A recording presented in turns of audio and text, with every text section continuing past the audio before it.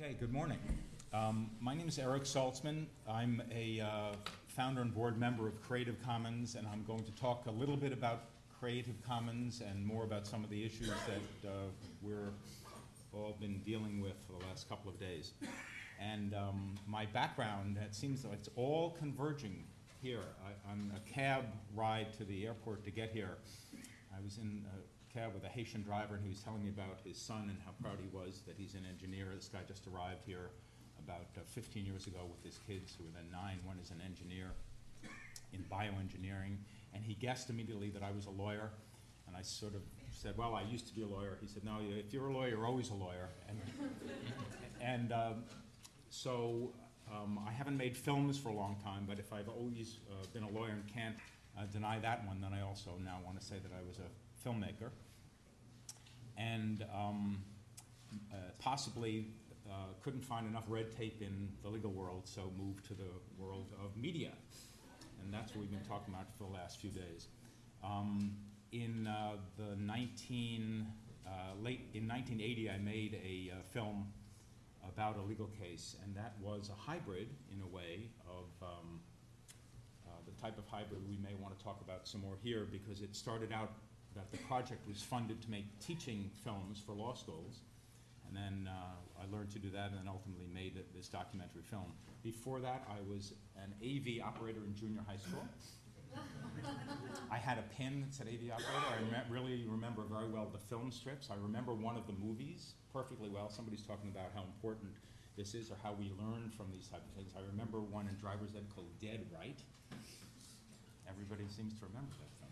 And being an AV operator, I did it wrong, and I put the 16mm film in and didn't have the tensions right on the Bell & Howell projector, and I snapped the thing, and I had to splice it back together, and using the splicing machine, I cut off a bit of the tip of my finger. And I was afraid to tell the AV guy because I so wanted to keep my AV pass. I went to the nurse, and I told her, and she couldn't tell anybody. So this has been important to me for many years. This film was made in 1980, and now, as you can see, I kept the rights to it. It was shown on ABC. They had the rights to a play or two, and now it's up on a thing called Common Content, which somehow vets or collects open content material. And when I say open content, we'll get to some more definition of that. I'm looking for that film. Can you guys play that film for a minute?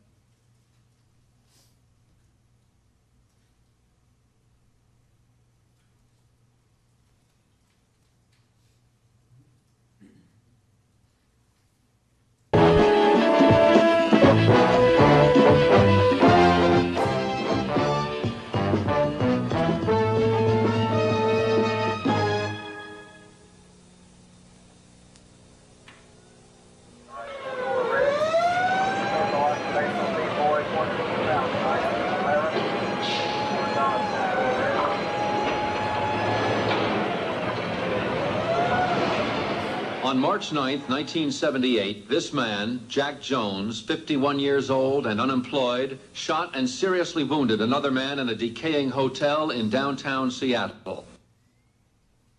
I shot him because I was scared he was going to kill me. The man Jones shot, Raymond Collins, also known as Big Man, is in critical condition at a local hospital. Jones is charged with assault with intent to commit murder.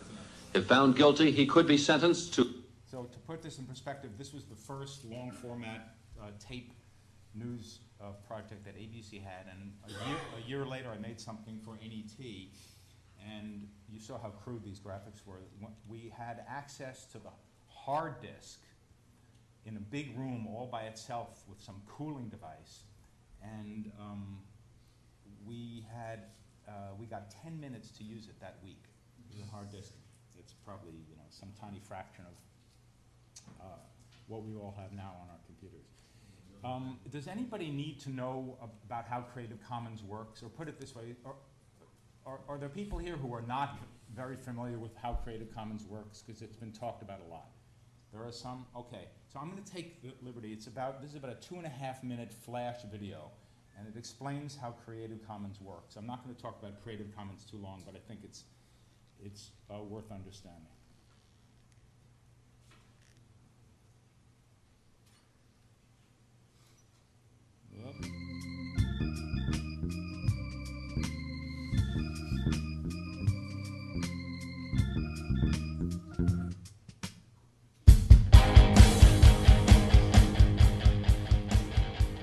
These are Jack and Meg White, also known as the White Stripes.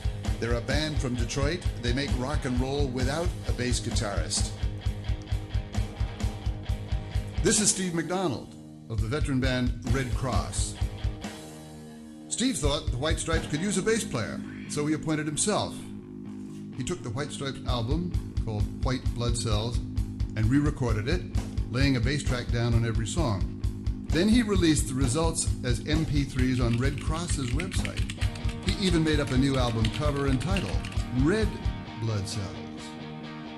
McDonald began putting these copyrighted songs online without permission from the White Stripes or their record label. During the project, he bumped into Jack White, who gave him spoken assent to continue. It can be that easy when you skip the intermediaries. Collaboration across space and time. Creative co-authorship with people you've never met. Standing on the shoulders of your peers. It's what the internet is all about. It can be that easy when you skip the intermediaries. But couldn't it be easier still? Not many of us are liable just to bump into Jack White and get the green light. And he's not going to let just anyone play the bass over his songs in any case. But what about other artists who might want you or me to play along? Shouldn't we be able to, if they don't mind? Enter one of the internet's most famous citizens. A face familiar the world over, a public identity rivaled only by a handful of corporate giants and global superstars, the Big Copyright C. Everyone knows what Big C stands for. Big C means all rights reserved. Big C means ask permission. Big C protects copyright owners and notifies the rest of us of their ownership. Time was when you had to put Big C on anything you wanted to copyright, or else it entered the public domain, the commons of information where nothing is owned and all is permitted. You had to put the world on notice to warn them. That was Big C's job, and it was a useful one. What changed? The law. By the late 1980s, U.S. law had changed so that works become copyrighted automatically the moment they're made. The moment you hit save on that research paper, the second it's closed, the instant you lift your pen from that cocktail napkin doodle, your creation is copyrighted, whether Big C makes a cameo or not. So suddenly, there's no quick way of knowing whether something's owned or not. The new rules may be clear about how you get to own a work. You don't have to do anything, but they say nothing at all about how you should go about announcing that you want to allow certain uses of your work. So what? Well, if you're a digital filmmaker whose every frame must be cleared by an army of lawyers before making the cut, or if you're in a band whose label won't let you put a song on a file-sharing network, or if you're a professor trying to put together online course materials, or if you're a DJ chasing down permission to use every snippet of song in your sonic collage, if you're one of these people, then you know, so what? We interrupt this brainstorm to call the lawyers. You drop what you're doing and call all the lawyers. You ask for permission, even to use a work whose author doesn't mind if you use it, because you have no idea what the author's intent is. You ask for permission, even to share some of your rights. Or you venture forward unsure what your risks and rights are exactly. Or, in a haze of legal doubt, you do nothing. The bottom line, Big C is out of a job. The middlemen are not. Enter Creative Commons. Creative Commons wanted to find an easy way to help people tell the world up front that they want to allow some uses of their work. We called the experts, the U.S. Copyright Office, for advice. Their response? There's no real answer. Get creative. So we got creative. How? Our CC brand marks works that are governed by Creative Commons licenses, a set of standardized copyright licenses available free of charge on our website. We wrote these licenses so that lawyers and courts could read them. Then we translated them into a language you can read. And then we translated them into a language computers can read. Now, CC isn't meant to compete with copyright, but to complement it. It allows you to retain your copyright while granting the world permission to make certain uses of it upon certain conditions. If the big C is like a red light, then CC is a green light. If the big C says no trespassing, the double C says please come in. If the big C says all rights reserved, CC says some rights reserved. So you can use the powers of the net to find works free to share and build upon, and to invite other people to transform or trade yours so that you can get creative, not only with what you make, but how you make it available. So you can collaborate across space and time. So you can be a co-author with someone you've never met. So you can stand on the shoulders of your peers, all without asking permission, because permission has already been granted. Creative Commons. Get creative. It's easy when you skip the intermediaries. Okay, so you get the idea. There are various licenses that one can choose from, and the stripes are basically, you can choose all licenses now require attribution to the creator. You can choose a non-commercial license, you can choose a license that allows or doesn't allow derivative works, and a few other stripes. Okay, now, as has been clear the last few days, all this is really easy if you've created all the work yourself, if you're an individual or you've got a team and everybody agrees that what you're going to do is going to be put under a license of this sort. We like Creative Commons licenses because we know by now that they work, the system works, metadata attaches to them, people can search for them. There are various ways to search for work under Creative Commons, so the system works well. But what people have been mainly talking about the last few days is something, or the last day, is something more complicated. And that more complicated thing is, what happens when you want to take material from various sources, some material that may in your organization be legacy material, and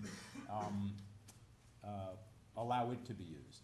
So we've been talking about some different organizations. I want to bring this one up, even though we're being hosted by Columbia. Here's an attempt or an effort that Columbia did some years ago called Fathom. And Fathom, here's Fathom's website now. I guess it's still up there, and it still has material up there. But when Fathom got started, it was meant to be a profit center for Columbia University and Columbia's partners.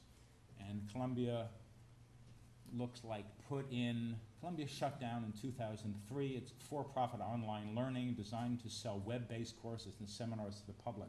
They even had at Columbia at the time an office that was meant to support professors in building these courses, and the professors were going to share in the profits.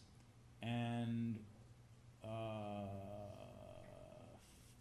in 2001, Columbia gave Fathom $14.9 million, while the venture earned $7,000 from fees. And then after a while, they shut it down. So we are past that model. There are, of course, some private universities engaged in online learning for a fee, but the big public institutions and the small ones are not doing this anymore. MIT, we've heard a big discussion about OpenCourseWare. MIT is a really early example, and MIT goes and makes sure they have an operation that clears rights. They only work with professors who want to, and then they clear the rights. And they use a Creative Commons license, which you can probably see down at the bottom here. Here's the Creative Commons license, some rights reserved, and the license that Creative Commons uses it's 2.5, but it's going to be 3.0, I think. Okay, so, but anyhow, it's one of the licenses, and under the following conditions: you must give attribution, it's non-commercial, and you must share alike. So that means you may make derivative works. MIT, this is sort of a little inside baseball. MIT. Oh, okay. Uh-oh. Why was he the only one to warn me? Why didn't the rest of you see that?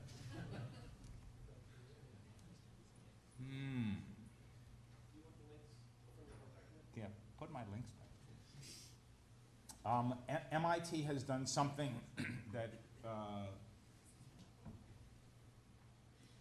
they put under their FAQs. They've got a license that says non-commercial share-alike, so derivative works, are permitted.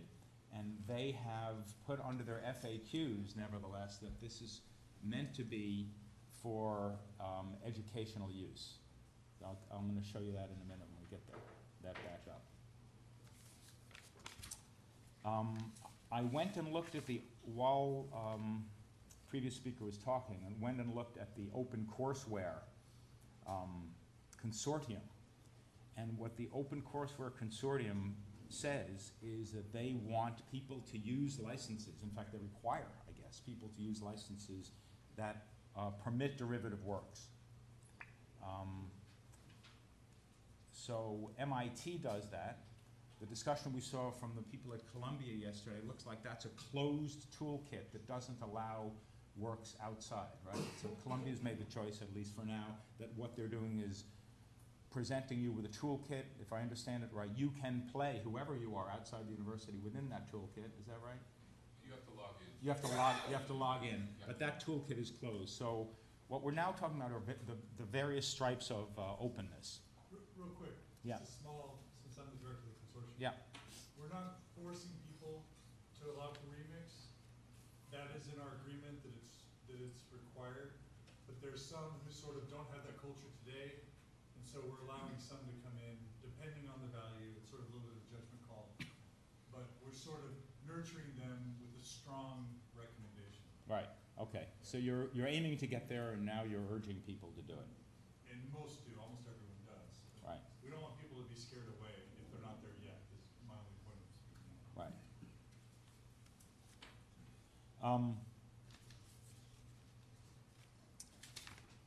Creative Commons is about to launch a new initiative. We have now, Creative Commons has a sister or daughter organization called Science Commons. And now we're about to launch, with generous help from Hewlett Foundation, an organization that would be called Learning Commons, or CC Learn. And we spent time writing this. I want to read it to you so you can hear it. Here's what the Learning Commons is going to do. And you'll see that what the Learning Commons is going to do is to try to coordinate on the technical side, on the legal side, and even on the networking side, the world of open educational resources. Learning Commons will focus on removing barriers to sharing and reuse of open educational resources. Some barriers are legal, some open resources are licensed under widely varying terms, with conditions that are restrictive, hard to understand, or mutually incompatible with those of other OER sites. There are technical barriers between OER sites designed around individual ease of use without due regard for enabling the finding, combining, and localizing materials from other open sources worldwide. And there are cultural barriers that include the absence of a network orientation toward OER. So one of the things that I've come away with in these day and a half so far is that there is not yet an understanding of how open educational resources will network together. We saw at Yale they're going to be open and allow derivative works. Some others don't. But the way in which these systems will talk to each other, the way one can search across platforms, is not yet well worked out. And the Creative Commons hopes to bring its expertise to that area. I think I'm going to stop and maybe get a chance to come back and let Josh Nathan talk. Josh is the General Counsel of WNET. Hi. I've been with WNET for 10 years. We are a public broadcaster. We operate Channel 13 and Channel 21 here in New York. We're the producer or presenter of some of the key PBS programs, including Nature, Great Performances, American Masters, Charlie Rose, the NewsHour, the most trusted video content available. And we have a very strong partnership with educators, particularly K through 12. I've been counseling producers and educators on rights. I've produced films myself, and so I understand the whole rights process from the edit room perspective and the headaches of the brainstorms and calling up the lawyers and being the lawyer. So I want to give a little bit of perspective from the trenches and put it in the context of what's going on in the commercial world, because the whole notion of free rights and fair use and Creative Commons is a little port in a big storm that's going on, and it's a very important port. I just want to cover a couple of basics. I'm trying to do this quickly so we have a lot of time, first of all, for Eric to talk about the second part of his presentation, which is critical, and for there to be time for discussion. Traditionally, the way we negotiate rights is with, we negotiate them in terms of manner and media, territory, and term. And remember that trinity, because it isn't going to be here for much longer. We also negotiate in terms of exclusivity, and exclusivity is critical to any rights package today. But that's also going to change. The bottom line is negotiations for rights are about money, trying to give up as few rights as possible for as much money as you can get, or the other way around, paying as little for as much as you can get. That's always the tension. That's what's going on in most of the world. The market and the prices for these rights are driven on how we monetize viewership of video content. And that happens in two ways. Either a pay-to-view model like a movie theater or a DVD sale or rental, or free view supported by ads or sponsorship like television, the web, even public television. And technology is changing viewership radically and quickly, and more so now than ever before. The internet is now a high-end video portal. Computers are now video receivers and playback devices. iPods are offering a whole new format. This change in viewership is changing where we monetize viewership. And I want to put up, well, you've got it, this one slide, which illustrates the tipping point that's going on in our industry. Look at where the ad dollars are spent today compared to viewership. This is a slide that shows the green lines are the money spent, the red lines represent viewership. And if you look at the top line, you're going to see how out of whack our ad spending is. Print is spending 6 times its share, or 60% of its money, 6 times its share compared to the viewership of print. So you've got 6% of the population reading, and 30% of the money is going into reading, is going into advertising on print material. The internet is half. We're spending half our money advertising on the internet, but double the amount of time. This is all going to rationalize in the next 18 months, and you're going to see that the spends and the viewership are going to be equal through each category of media. And the reason this is so critical is what's happening in the commercial world is going to change how we think about rights and how we define them. With the internet and TV convergence, linear and on-demand programming are all going to come to your house through one box if they're not already doing that. You're one click of a mouse or remote control away from whatever you want, whether it's pay to view it or ad-supported free viewing. And with these new models, we're going to have very interesting new deals in terms of how we distribute content for money. There are going to be combinations of pay to view and ad supported. There's going to be, it's all going to be happening in your box seamlessly, but the deals behind the scenes are going to be, right now, very complicated because we're figuring them out, and no one's quite sure how they're going to make money. The record industry's been wrestling with this for 5 years. And I see all the Apple computers in the room, and that's the guy who's figured out a big piece of it. It's really stunning how many little apples I'm looking at.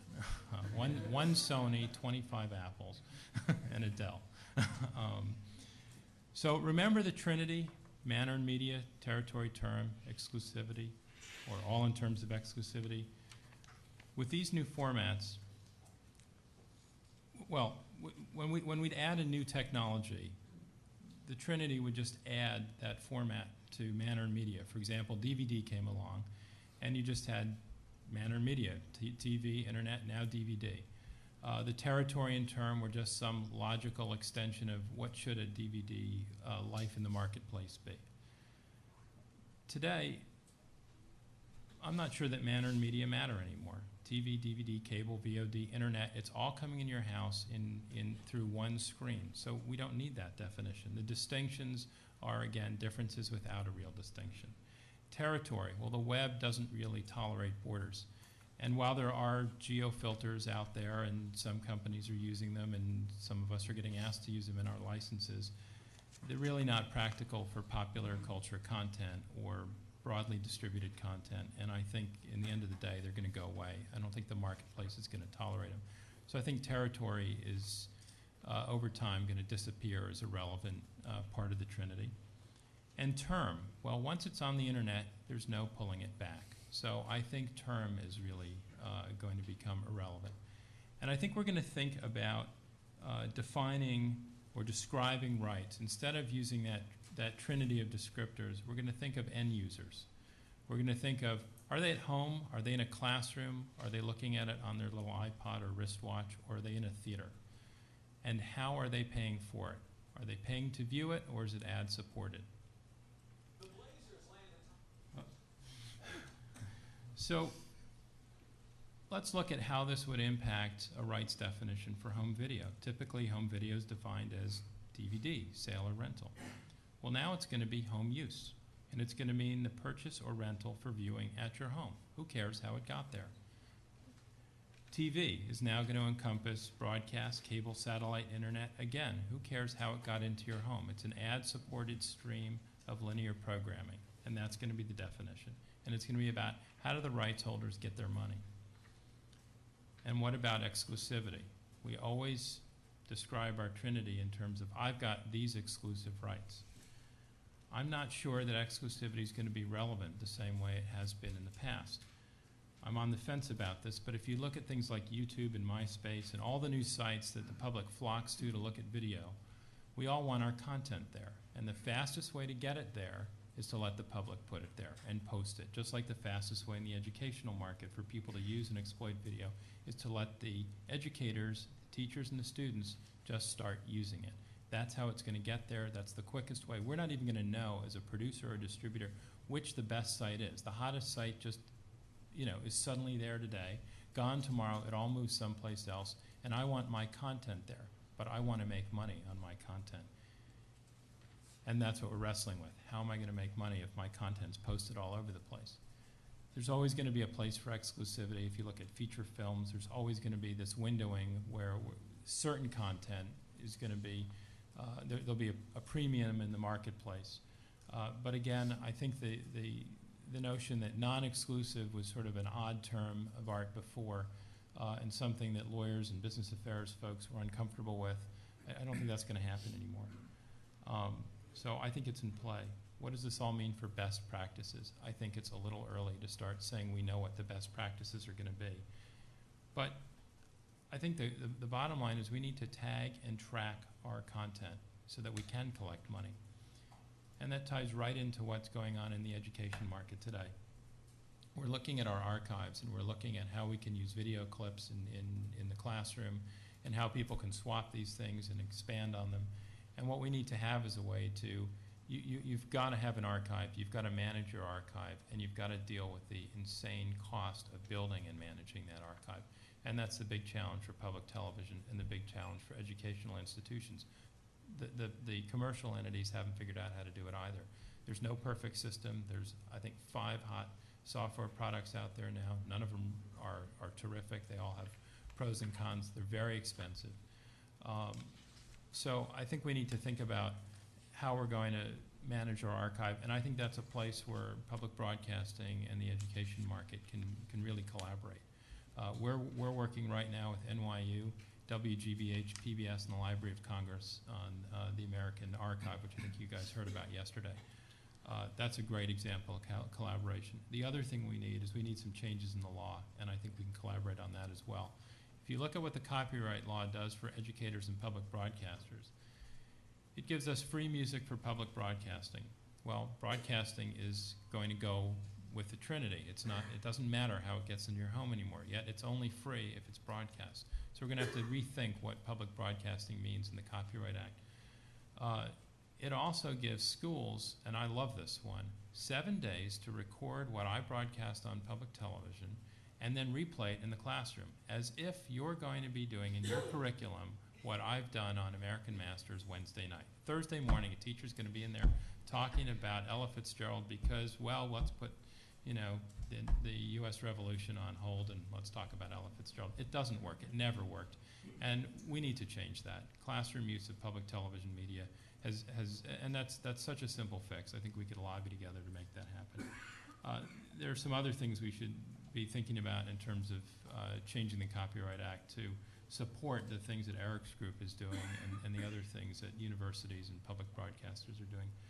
And I think that the critical thing, I'm just looking at some of the other comments I had. I really want time for us to talk about these things. I think the critical thing as we look at all this is to remember that the big mover in the market is always going to be money. And whatever we do is going to have to look at what are the commercial models and how can we take advantage of those models and how can we find a place among those models where no one feels like we're ripping them off, but instead bringing our social value into the education market, into public broadcasting, out to the public. And with that, let me let Eric Okay, thank you. keep going. So I want to make I'd like to make two quick points and then talk about an example from the real world, actually from WGBH, a problem that they invited Creative Commons to think about, but it's a problem that you all may face. First, can you go to, they took the controls away from me now, I have to ask. Can you go to the first BioDev slide, or BioDev page? So this guy on the left here, Christian Sardet, is a friend of mine. He's a terrific scientist. He works in the south of France, dives to get his specimens. His specialty is the moment of fertilization, and he's developed miraculous photo and video microscopy tools and has made a number of movies. Can you go to the next slide? This is under the category, be careful what you wish for. No, the one, yeah, that one. Let's just watch it for a second. It's so beautiful. This is a sea urchin egg, a fertilized egg.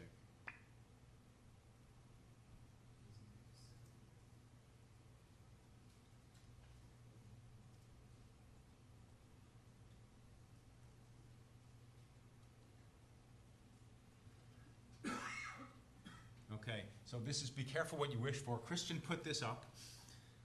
He didn't exactly figure out the license terms, but he wanted everybody to use it. Would you like to know when in creation this happened? It happened on the second day. Because, well, I know that because a creationist group in Missouri now sells this as part of their package and use this as the example. So we know.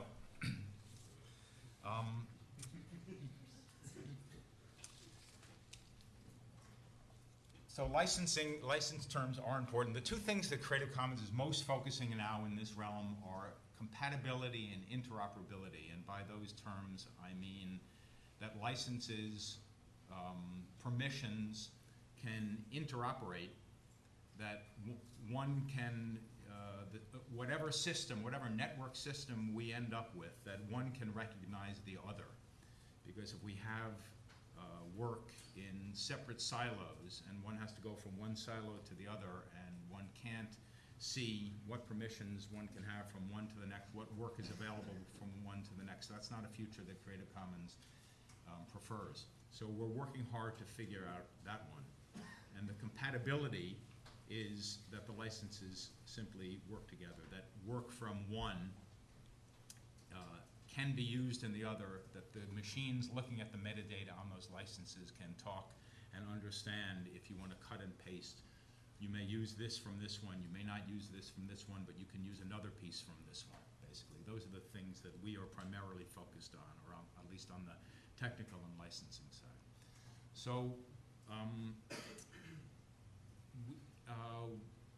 I'd I'd like to use some time now to talk about a particular problem that WGBH faced, because it seems so illustrative and interesting.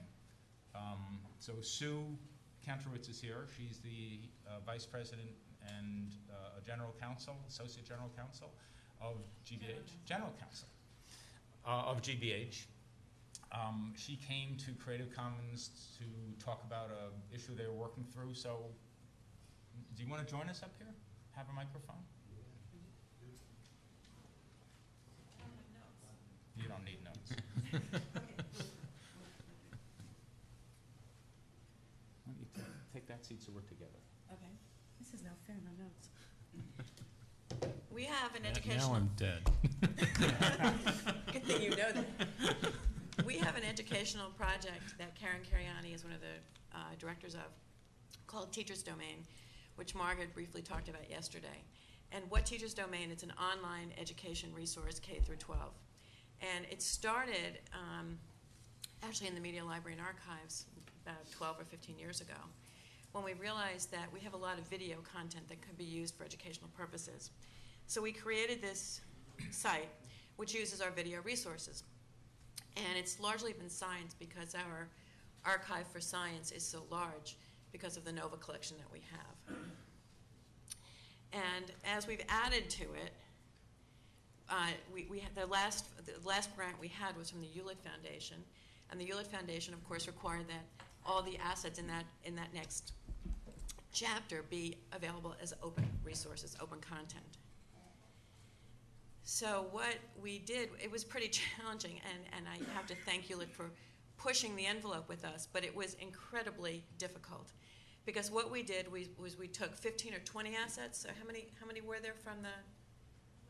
Well, there were 900, but there are new ones. How many new ones? 20 new ones. We had 20 new assets, which we put into this latest unit. And then we had 900 assets that we were looking at, which meant that we were going back and looking at all the previous content that we had included in Teacher's Domain to see if we could make it available as open content. Now you have to understand, we are professional documentary filmmakers. We are signatory to a number of collective bargaining agreements with writers, actors, musicians. So we have a SAG agreement and AFTRA agreement. We have a director, we don't have Directors Guild, but we have writers and AFM for musicians. We have directors. And they have Directors Guild. And then on top of that, if you've ever seen NOVA, you know that there's a lot of material that we didn't shoot. So there's a lot of third-party material from stock footage houses and archival stills houses, literally from around the world. And they're all subject to different terms and conditions. So we had to sit down and think, how are we going to get these talent agreements, which, as Josh talked about, the trilogy, the union agreements still look at territorial restrictions, they still look at media. So you have this kind of a la carte menu when you look at rights, and the union agreements haven't kind of acknowledged convergence yet. So you have all of this legacy content, which has enormous encumbrances. So you have archives you're clearing, you have music you're clearing, and everyone knows anecdotally how difficult it is to clear music. So you have all of these issues. And what happened for us in this last grant that we had, we had to take those 900 resources and figure how to make them open. And we weren't successful in doing that because we couldn't change the world, we couldn't change copyright law, we couldn't change the way archives do business, and we certainly could not change the way our union agreements operate at this point in time, although our plans are to continue to work on all these fronts. So we had to come up with a number of levels, ranging from rights we already had for streaming only, working through 3 other levels. Ultimately, the last level was a fully downloadable open resource which could be mixed and mashed. So we had, at one end of the spectrum, something which was fully open. At the other end of the spectrum, we had something which could only be streamed. And in the middle, we had something where you could take that 2-minute clip, say it's a 2-minute clip of cells dividing from ANOVA. You could take that 2-minute clip, but if that had other resources, that 2-minute clip could be used in another derivative work, but only as a 2-minute piece. You couldn't mix and mash within that 2-minute piece. Whereas the last level, you could mix and mash within that 2-minute piece. So we had these different levels for these 900 resources. So the challenge that we had was we approached Creative Commons and Eric to say, is it possible to develop a CC education license? And because a lot of our clearance is for educational purposes, but once you once you, and we have the right to create derivative works only at that last level. All requirements are that they be non-commercial, and of course we would require that anyone give attribution if they're using that content.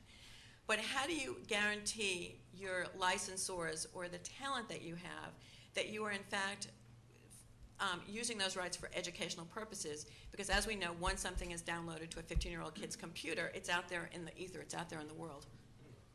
So we approached Creative Commons about doing an education license so that we could get further assurance, and then we could then pass on the assurances to our licensors or unions or whoever we were dealing with, that we were in fact limiting what could be done and tag this material as education content. And unfortunately, the CC board rejected that proposition for the reasons that Eric cited. They're concerned about the proliferation of licenses, and they want to ensure the operability of licenses. That's why we had to stick with the 4 different levels that we have, because we felt that only in the last level where it's fully mixable, you can create derivative works, those were the clearances that we got, which did not have to be limited to education. And I really think in a lot of ways it's a loss for us, because it creates a huge risk for us to say, okay, we're going to move everything to open content, when in fact we don't have those rights from our third-party rights holders.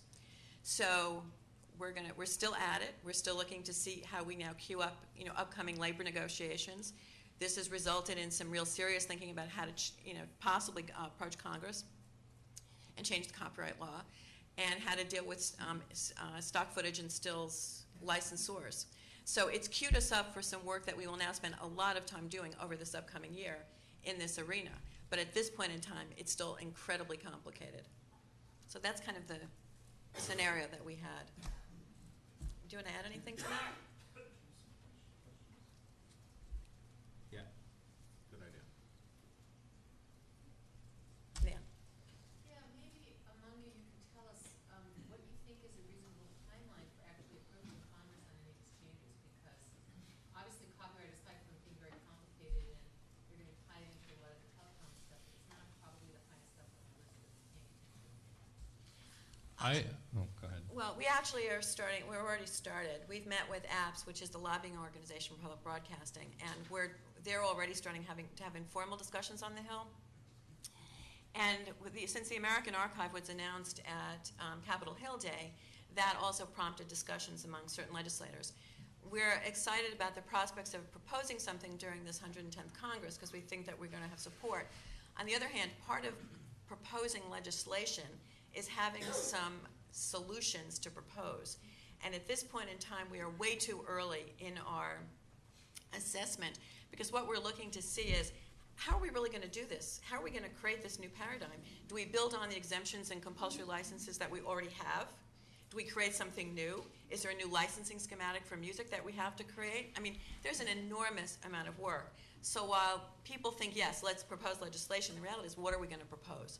And that's something we really have to think long and hard about. And obviously, we would expect to get a lot of pushback from like the RIAA and the MPAA, who are looking to monetize. And so while I'd like to say sooner rather than later, because I think it's in our interest within this 110th Congress to try to do that, I think the practical reality is we need some time to study this and to come up with something new. I agree with that. I think that it's premature to bring this to Congress, for one, because we don't have solutions, and two, I don't think the folks who are going to give us pushback, the commercial side of this, are going to be willing to compromise. They haven't figured out what their business model is, and until they figure it out, they're not going to understand whether what we're proposing is good for them, bad for them, or sort of irrelevant. And we really want it to be in the irrelevant or good for them category, and we can't even tell them that. So I think that the whole notion of changing the copyright law is important to start focusing on it now, but I wouldn't bank on that changing how we do business in the short term.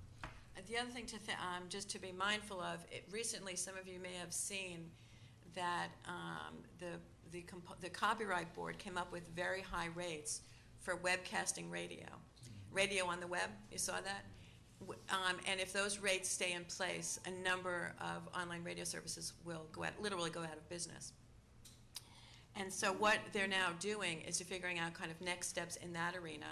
and they're continuing negotiating, and they're also thinking about going to the Court of Appeals. So I think you can see, even with that, that to the extent that the Copyright Rate Board has imposed rates, they're very high for the economy that most of these stations are in. And what we need to do is to figure out, when you're in a nonprofit public media economy, what is the right rate structure, where the rights holders are being compensated fairly for the economy that you're in. And that's one of the things we have to figure out. I'd like to add one other possibility.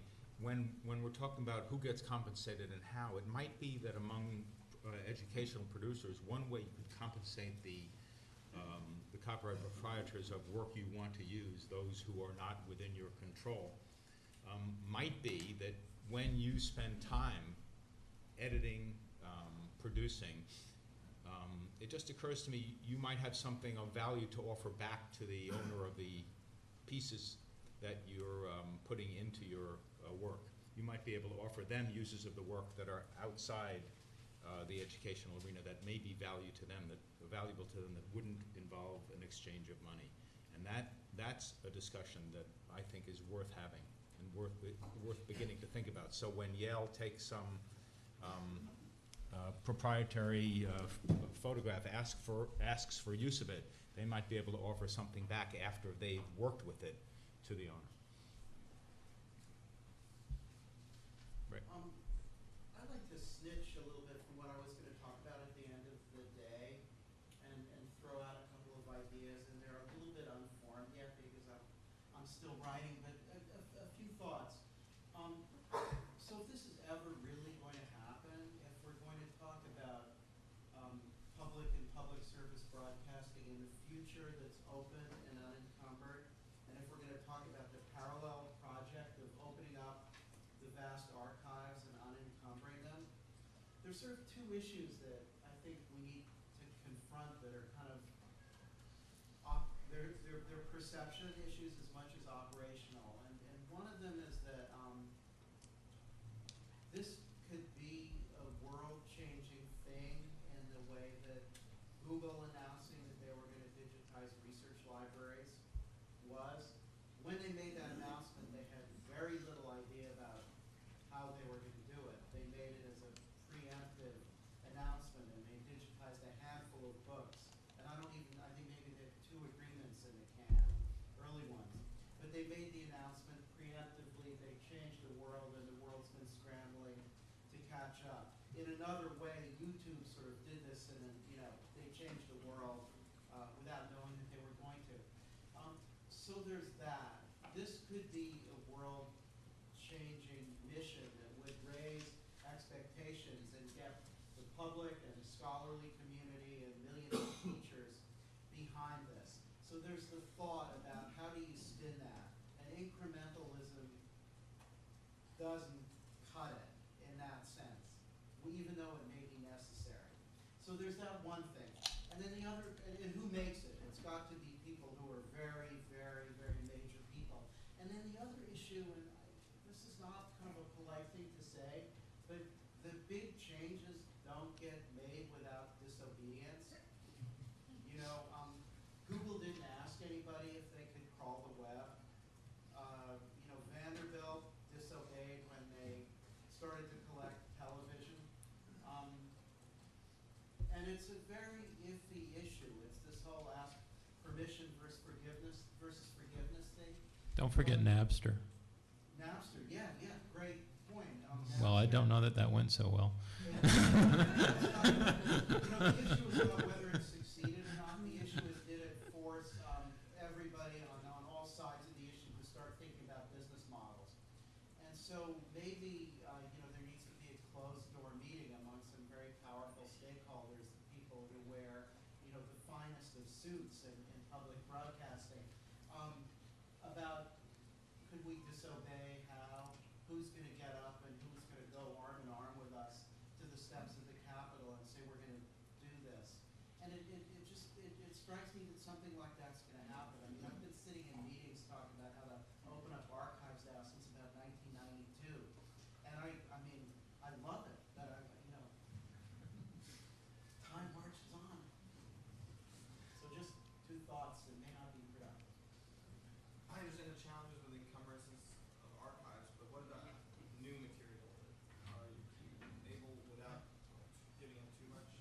If you're talking about newly shot material, Yeah, the material that's being newly produced. well, newly produced material, I mean, it depends, and that, I don't mean for that to be a typical lawyer's answer, but newly shot material can have no encumbrances depending on what purpose it is.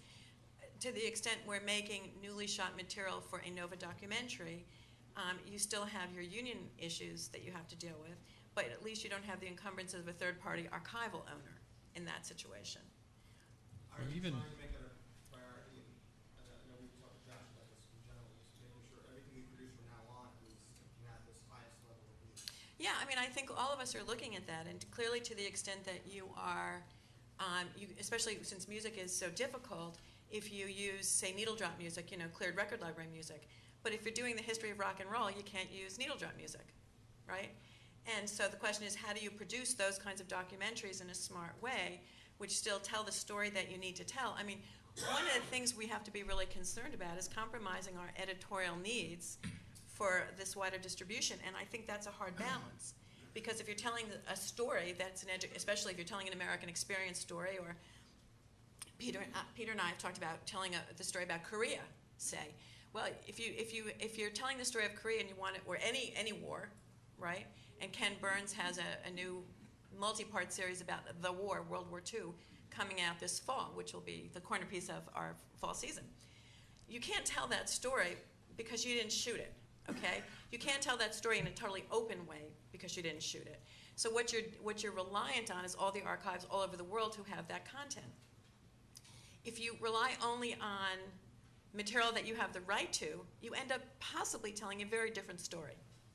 So I think we do our best. I think we're very mindful of these issues. But I think that's a reality. When you're making documentary programs, you just can't make them with material that is free and clear for all these rights.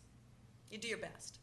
The answer also has to be that you're willing to pay for some of these things. Oh, absolutely. And the opportunity going forward, see, I think there's an opportunity for public television and universities and schools to coordinate and say, this is what we need when we build content going forward. And I think that's where the collaboration is. How are we going to start building content? What is it that we're making that you can use right now?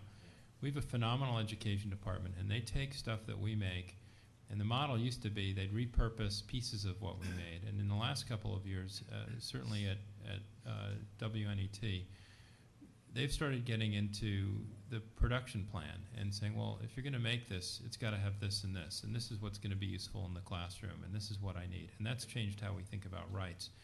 And that's changed how we negotiate with co-producers. And remember, you don't need the whole 90-minute film to be open content.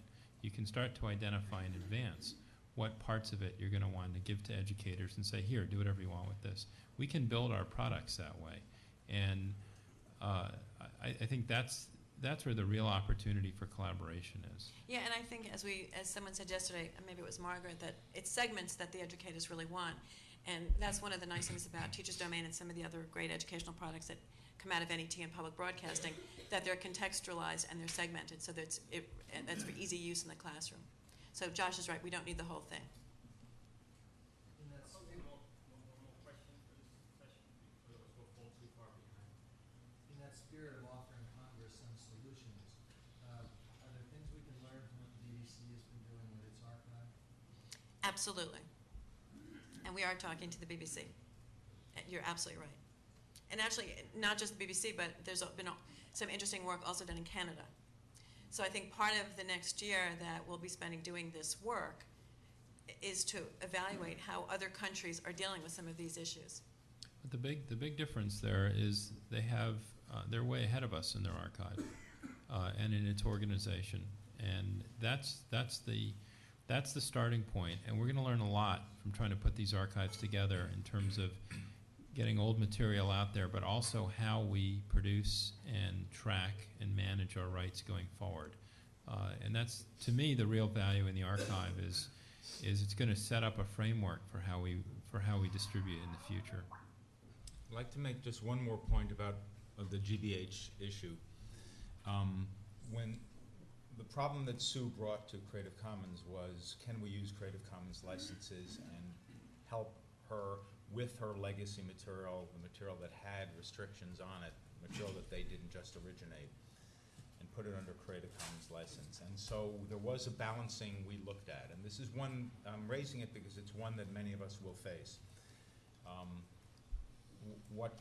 They thought that a good solution for them was an EDU-only license, a license that said non-commercial, yes, but all, and you may make derivative works, but also educational use only.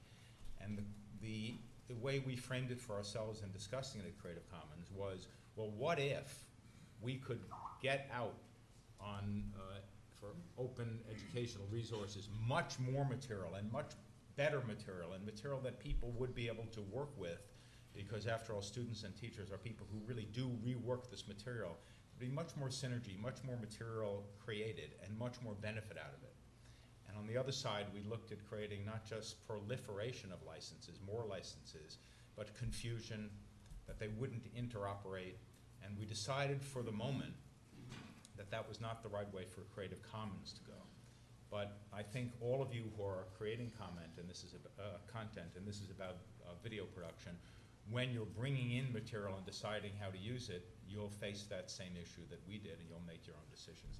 Well, the challenge there too is who's a teacher and who's who's a student. Everybody is now, and that's one of the challenges for public television. Is we view education as a lifelong experience, and that's our contribution is to the outside of school education. So I think, you know, it's like who's a journalist now? Everybody's a journalist with the web. Well, it's also everyone's in school too. So these definitions are very tricky, and that's why the notion of best practices here in today in 2007 is a little premature.